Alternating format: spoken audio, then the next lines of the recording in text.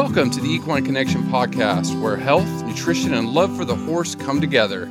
This podcast is brought to you by Tribute Superior Equine Nutrition. I'm Dr. Chris Mortensen. And I'm Dr. Nicole Rambo. Welcome back, Nicole. It's great to see you. It's great to see you as well, Chris. This is episode 97. We're inching towards our 100th. This is great. Ooh, big anniversary coming up. It is. And I guess you have a little bit of news, or we want to maybe save it for the 100th episode? Well, we will just kind of plant the seed that we will be doing some fun things for our 100th episode. So you will definitely want to tune into that one. Okay. But yeah, this is great. 100 episodes, a lot of it focused on equine nutrition. I know we have a solid audience around the world listening. So thank you to everybody that tunes in each week to learn about how to care for your horses. And today's episode, it seems like there's so much to talk about, but hindgut microbes, really, when you start drilling down into it, this is like one of the most critical things of equine nutrition, isn't it? Or one of them. Oh, it is. And it's one that we don't know enough about. It's actually, it's a really cool area of research that we're learning more. But when you look at the history of it for a long time, it's kind of this mysterious black box that was the hindgut of the horse. And we knew it did important stuff, but we didn't necessarily know exactly how it happened in there. I know. Isn't it? Just to start this off, I'm going to ask you, a brief overview of the hindgut microbes in the horse, but just very quickly, because reading, not just the scientific literature, but popular press, isn't the gut microbe or microbiome like a really hot topic in health, in human health too, right? Oh, absolutely. Yeah. It's been a major focus of research across multiple livestock species and humans. There's so much more to learn there, but it's a super exciting topic. Yeah, it is. It really is it's like breaking with nutrition and health. Okay. So can you just give a brief overview of the hindgut microbes in the horse? What are they and where are they located? Yes. Okay. So we talk about this a lot in super broad terms, and I think today's topic is fun that we're going to drill down a little bit deeper to maybe give some context to why it's so complicated. So when we think about the hindgut of the horse, you were talking about where fermentation happens, okay? And it's these microbes that do the fermentation. So it's the cecum, the large colon, to a lesser extent, the small colon of the horse. That makes up a huge proportion of the horse's total digestive tract capacity. And then there's actually a lot of different things that live in those compartments that we broadly talk about as the microbial community of the hindgut of the horse. There are billions of quote unquote bugs that live back there. So kind of thinking about like the order that we actually identified them, the history is really cool. So going back all the way to the 1800s, they first recorded protozoa that lived in the cecum of the horse. And the reason that protozoa were identified pretty early is because they're a really big molecule compared to some of the other stuff that lives in the hindgut. You also have bacteria. This is going to be the majority of the population. First kind of recorded in the literature in the early 1900s. Our ability to identify the actual bacteria that live there has tremendously increased, because for a long time we knew bacteria lived in the hindgut of the horse, but they were primarily anaerobic, meaning we couldn't culture them until we had more advanced techniques. The other one that we hear about, kind of the big three, the third one would be fungi. So, these were identified in the 1930s, low concentration, but hypothesized to have a pretty high impact on fiber digestibility. Those would be the big three ones, but actually kind of neat, two smaller subsets that have been identified much more recently. You have your bacteriophages, discovered in the 1970s. We don't know exactly what they do. We suspect they may help regulate the different bacterial species and where they're distributed in the hindgut. We don't know for sure. So going back to that whole black box thing. And then, the most recent ones were identified in 1996. These are methanogens. So they produce methane. And they may boost how cellulolytic bacteria, the ones that break down cellulose, actually work. But again, not one we know a ton about. And it also doesn't mean we might not discover more stuff that lives and works in the hindgut of the horse. That's just what we know about so far. And here's the thing: I'm sitting there listening to you talk about it, and you know, going back to early days studying horses, and when you hear bacteria, you know, we instantly think, oh, that's bad, because our whole life is, you know, wash our hands, and you know, even after all this COVID pandemic, we're all nervous about all the bugs out there. So how can they be beneficial? What, these bugs in the gut inside the animal, what are they doing? What's the purpose of them? So that's a good question because there's Yeah. actually good and bad bugs. So if you, for example, have ever had a horse who had an acute diarrhea episode and your vet sends off a diarrhea panel to try to learn like what's causing this, there are some bad bacteria that are on that panel that you're ruling out by doing that bacterial culture of that feces. So there's not all good bugs, but you know, primarily you have this population of what are called commensal bacteria, meaning they work in concert with the host being the horse, and they're providing a really important role. They're breaking down fiber. We know fiber is the bulk of the horse's diet. The crazy thing is the horse itself doesn't really digest the fiber. Horses don't have the enzymes to break down cellulose and hemicellulose. So these bacteria that live in the hindgut of the horse, we're primarily focusing on the hindgut of the horse. There are some bacteria that live in other places too, but they're less consequential than the hindgut population. But these bacteria, they have this role of breaking down fiber that produce end products that the horse can actually use. So the fiber itself is not digested by the horse. It's broken down by these bacteria that make other end products the horse actually uses. So it's this kind of symbiotic relationship between good bacteria and the horse itself. And by having this healthy population, you're less likely to have quote unquote bad bacteria be able to move in, proliferate, and cause negative things that happen in the horse's hindgut. So you talk about them breaking down these feedstuffs. So what are the byproducts? How is that useful? What are they absorbing?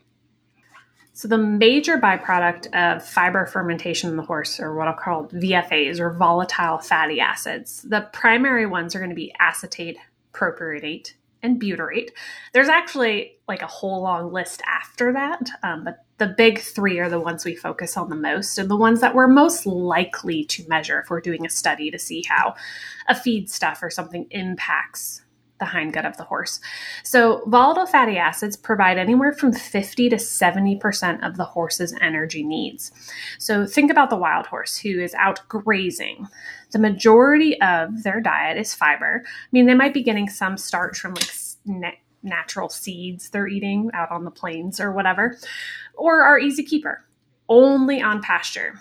Well, the majority of that fiber can't be broken down by the horse. So the bacteria do that, create these volatile fatty acids that then support the horse's energy needs. So you have acetate, major source of energy for skeletal muscles at rest, helps replete glycogen, which is our source of energy when a horse is working anaerobically. It's also converted into fat, both fat storage, so maintaining body condition score of the horse itself, turned into fat in milk. So the lactating mare would take acetate, which is produced in the hindgut from hay, put it into her milk, which then feeds her foal. Propionate, it's our primary gluconeogenic precursor. You're like, what in the world does that mean? Basically, there are certain tissues or functions in the body that have to have glucose. So I know we've talked tons about sugars in the horse and how they're not a great thing and too great a quantity for a lot of different horses.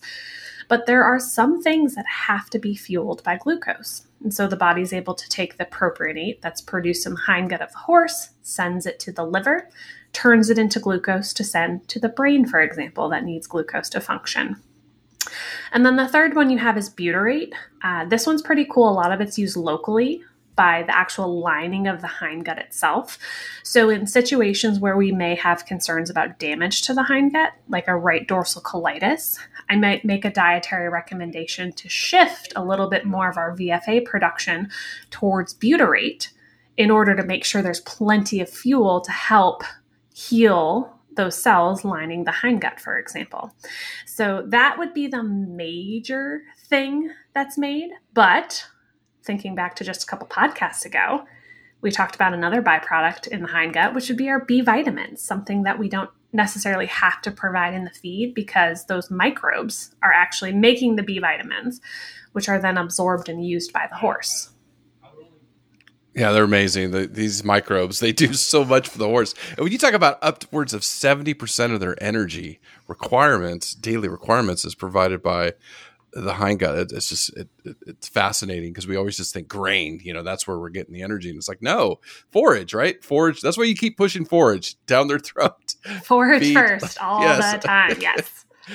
Well, one thing I read about them, and you may be able to help me out this because you're the nutritionist. Amino acids. Do they provide amino acids? These bugs?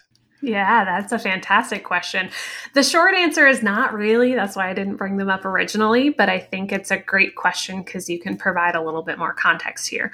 So this is something studied extensively in our ruminants. So the cow, for example, who has that fermentation vat in the front of their digestive system versus the horse who has it in the back of their digestive system. So in addition to making volatile fatty acids and vitamins, another thing that's produced by microbes is called microbial crude protein.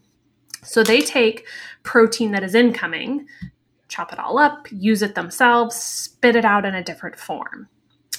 In cattle, for example, this is a major source of their protein needs, but that's because that occurs in the front part of the digestive system. So it goes from the rumen into the stomach, and then it flows into the small intestine where you have actual amino acid absorption. That's where the vast majority of those transporters exist. The same process of making microbial crude protein happens in the hindgut of the horse as well. The difference is there is not much going on in the rest of the digestive tract of the horse, right? You're pretty close to the back end. So there's been some really interesting research that did some radioisotope labeling. So it's where you can actually take a specific molecule, tag it with a radioactive label, and you can trace where it goes. So if you infuse that directly in the cecum of the horse, for example, you could actually trace, does the radioisotope just end up in the manure? Is it absorbed and end up in the blood or excreted in the urine? And what they ultimately found is there's like a really tiny, tiny amount of absorption. So the actual contribution of amino acids coming from the hindgut of the horse is probably only 1 to 5%. So from that standpoint, the biological relevancy of the composition of the amino acids coming from microbial synthesis of protein, it's really very, very small. So when I think functionally about what I'm doing to support the horse's protein needs, I'm really just focused on the quality of the protein in the feed itself, the amino acid composition, and focused on providing forms that'll get absorbed in the small intestine. Because here's the other thing, and we haven't done the research to even understand this in the horse, because in a sense, it probably doesn't matter, right? Because most of it ends up coming out the back end of the horse. But if I feed certain protein or amino acids to the microbes, they're going to turn it into something else. Is that something else actually what I want absorbed into the horse? So it's a pretty complicated question. But ultimately, in terms of protein, we're really not factoring that microbial protein synthesis into the needs of the horse because it'd be very difficult to quantify and then get the right stuff where it needs to go. Yeah. Okay, it makes sense. All right. So earlier you alluded to this good versus bad bacteria.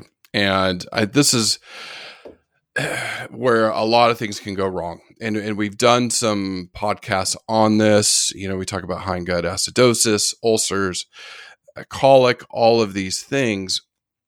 What happens? What causes this shift from good to bad bacteria? Anything that stresses that population. Yes, always. Okay. So, the major one that's been studied would be big shifts in diet composition. So the classic example is the horse who breaks into the grain room and eats 30 pounds of sweet feed and then experiences colic, possibly an endotoxemia-related laminitis as well.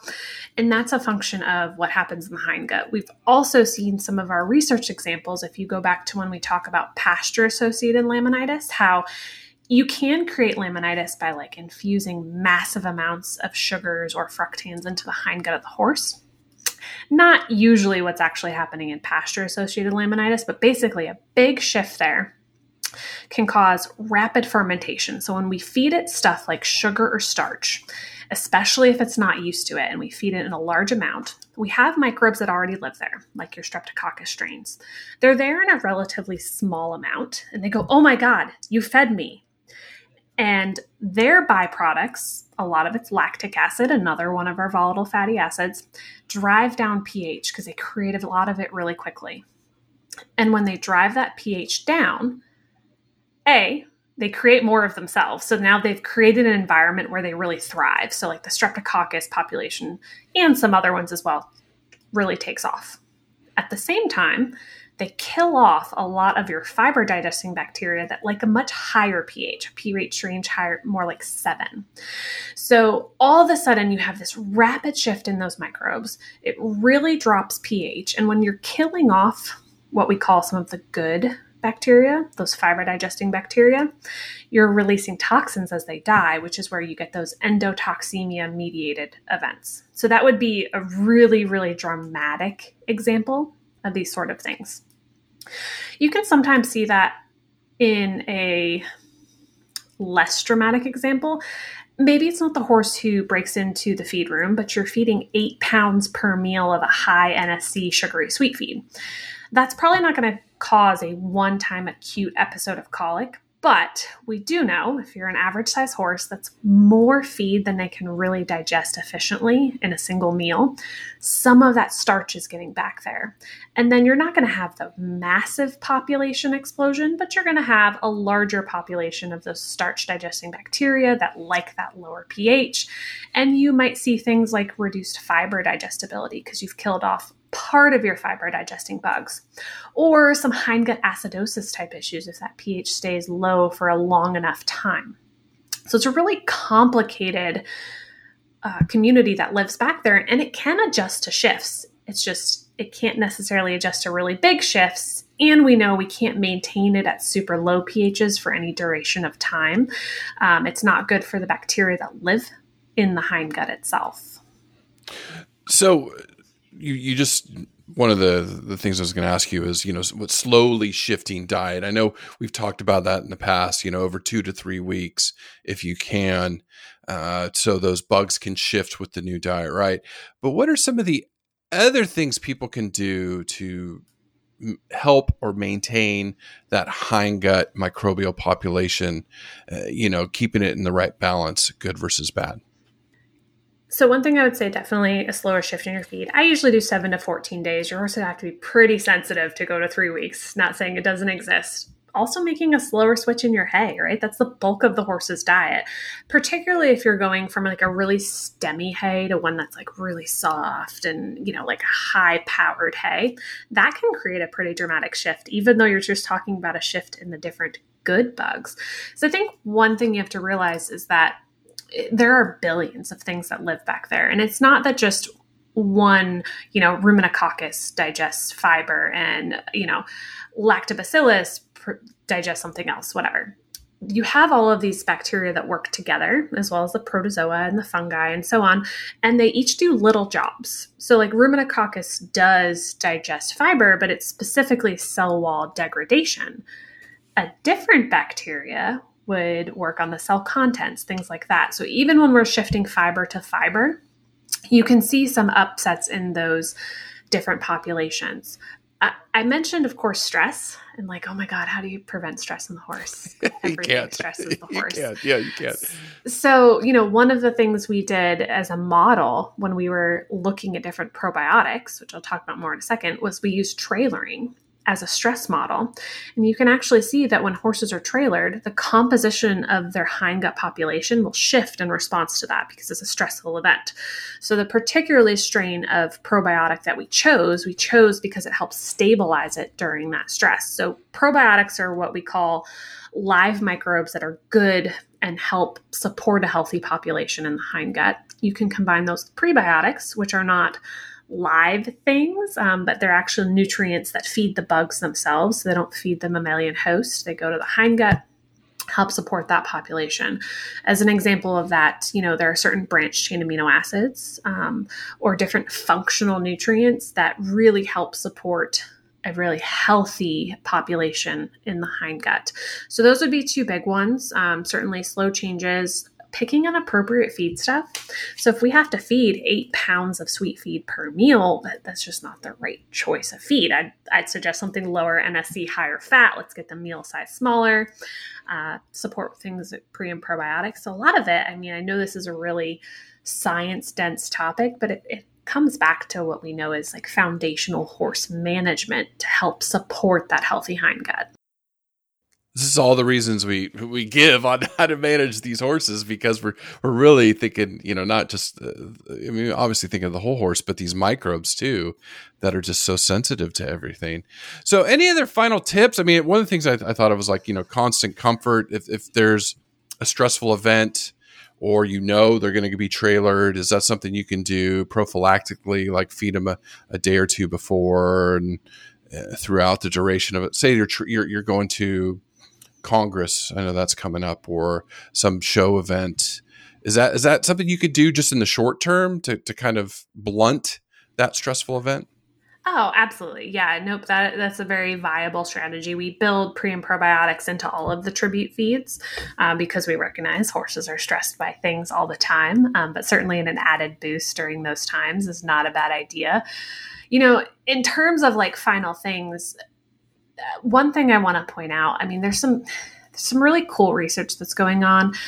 You could like send off your horse's feces for like a microbiome panel, which sounds really cool. This is an emerging area. So just talking about how complicated it is, like we talk about the hindgut as one big place. In reality, it's multiple compartments, and even in some of those compartments, there's different populations that live in different places, different types of diversity. There's more protozoa in one part of the hindgut than other parts of the hindgut. And, the fecal microbiota stuff is really cool. It doesn't necessarily correspond directly with what lives in different parts of the hindgut. So there's been some cool research there that shows that it doesn't really do a good job of identifying what's in the cecum, but it's pretty close to what's in the right dorsal colon. And we don't really know yet what changes in those mean. There's been research that looks at changes in fecal microbiota. Diversity increased with age in one study, but decreased with age in another. There's changes with chronically obese ponies, but if you decrease their body condition score to healthy, it doesn't necessarily change back, but we don't really know what that means. So ultimately, I think this is a great area for a lot of continued research. But be mindful that you as a horse owner should primarily be focused on the good horse husbandry practices, good basic feeding, and maybe don't get too worried about this test says my horse has more streptococcus or fibrobacter, enterococcus, whatever, because we don't really know yet what all of that means. We just know we can change it sometimes. And if we change it too fast, that's not good. But is a larger population of Y better than X? That's stuff we still need to learn. Yeah. Well, one thing, if you're one of those that are feeding 8 pounds of sweet feed at a sitting and you need help, or you are concerned about what you're feeding your horse, don't forget in our show notes, there is a link, a free consultation with our nutritional experts to help you design a feed plan for your horse. So please don't ever forget that, because I know these topics get a little whoa and it's overwhelming, because the hindgut microbes can be overwhelming. Like Nicole just said, it is a very dense topic, but very, very critical to your horse's overall well-being. So thank you, Nicole. Great topic today. Thank you to our listeners. Just a reminder, this is episode 97. So tune in to episode 100. There'll be something good in there for you. And please share this with your horse enthusiast friends. We see people doing that. Thank you. Don't forget to follow us on Instagram and Facebook. Please send in topic ideas. We every month we sit down and we listen to what people have requested and we add it to our list of topics to cover. But thank you so much, Nicole. Thank you, Chris.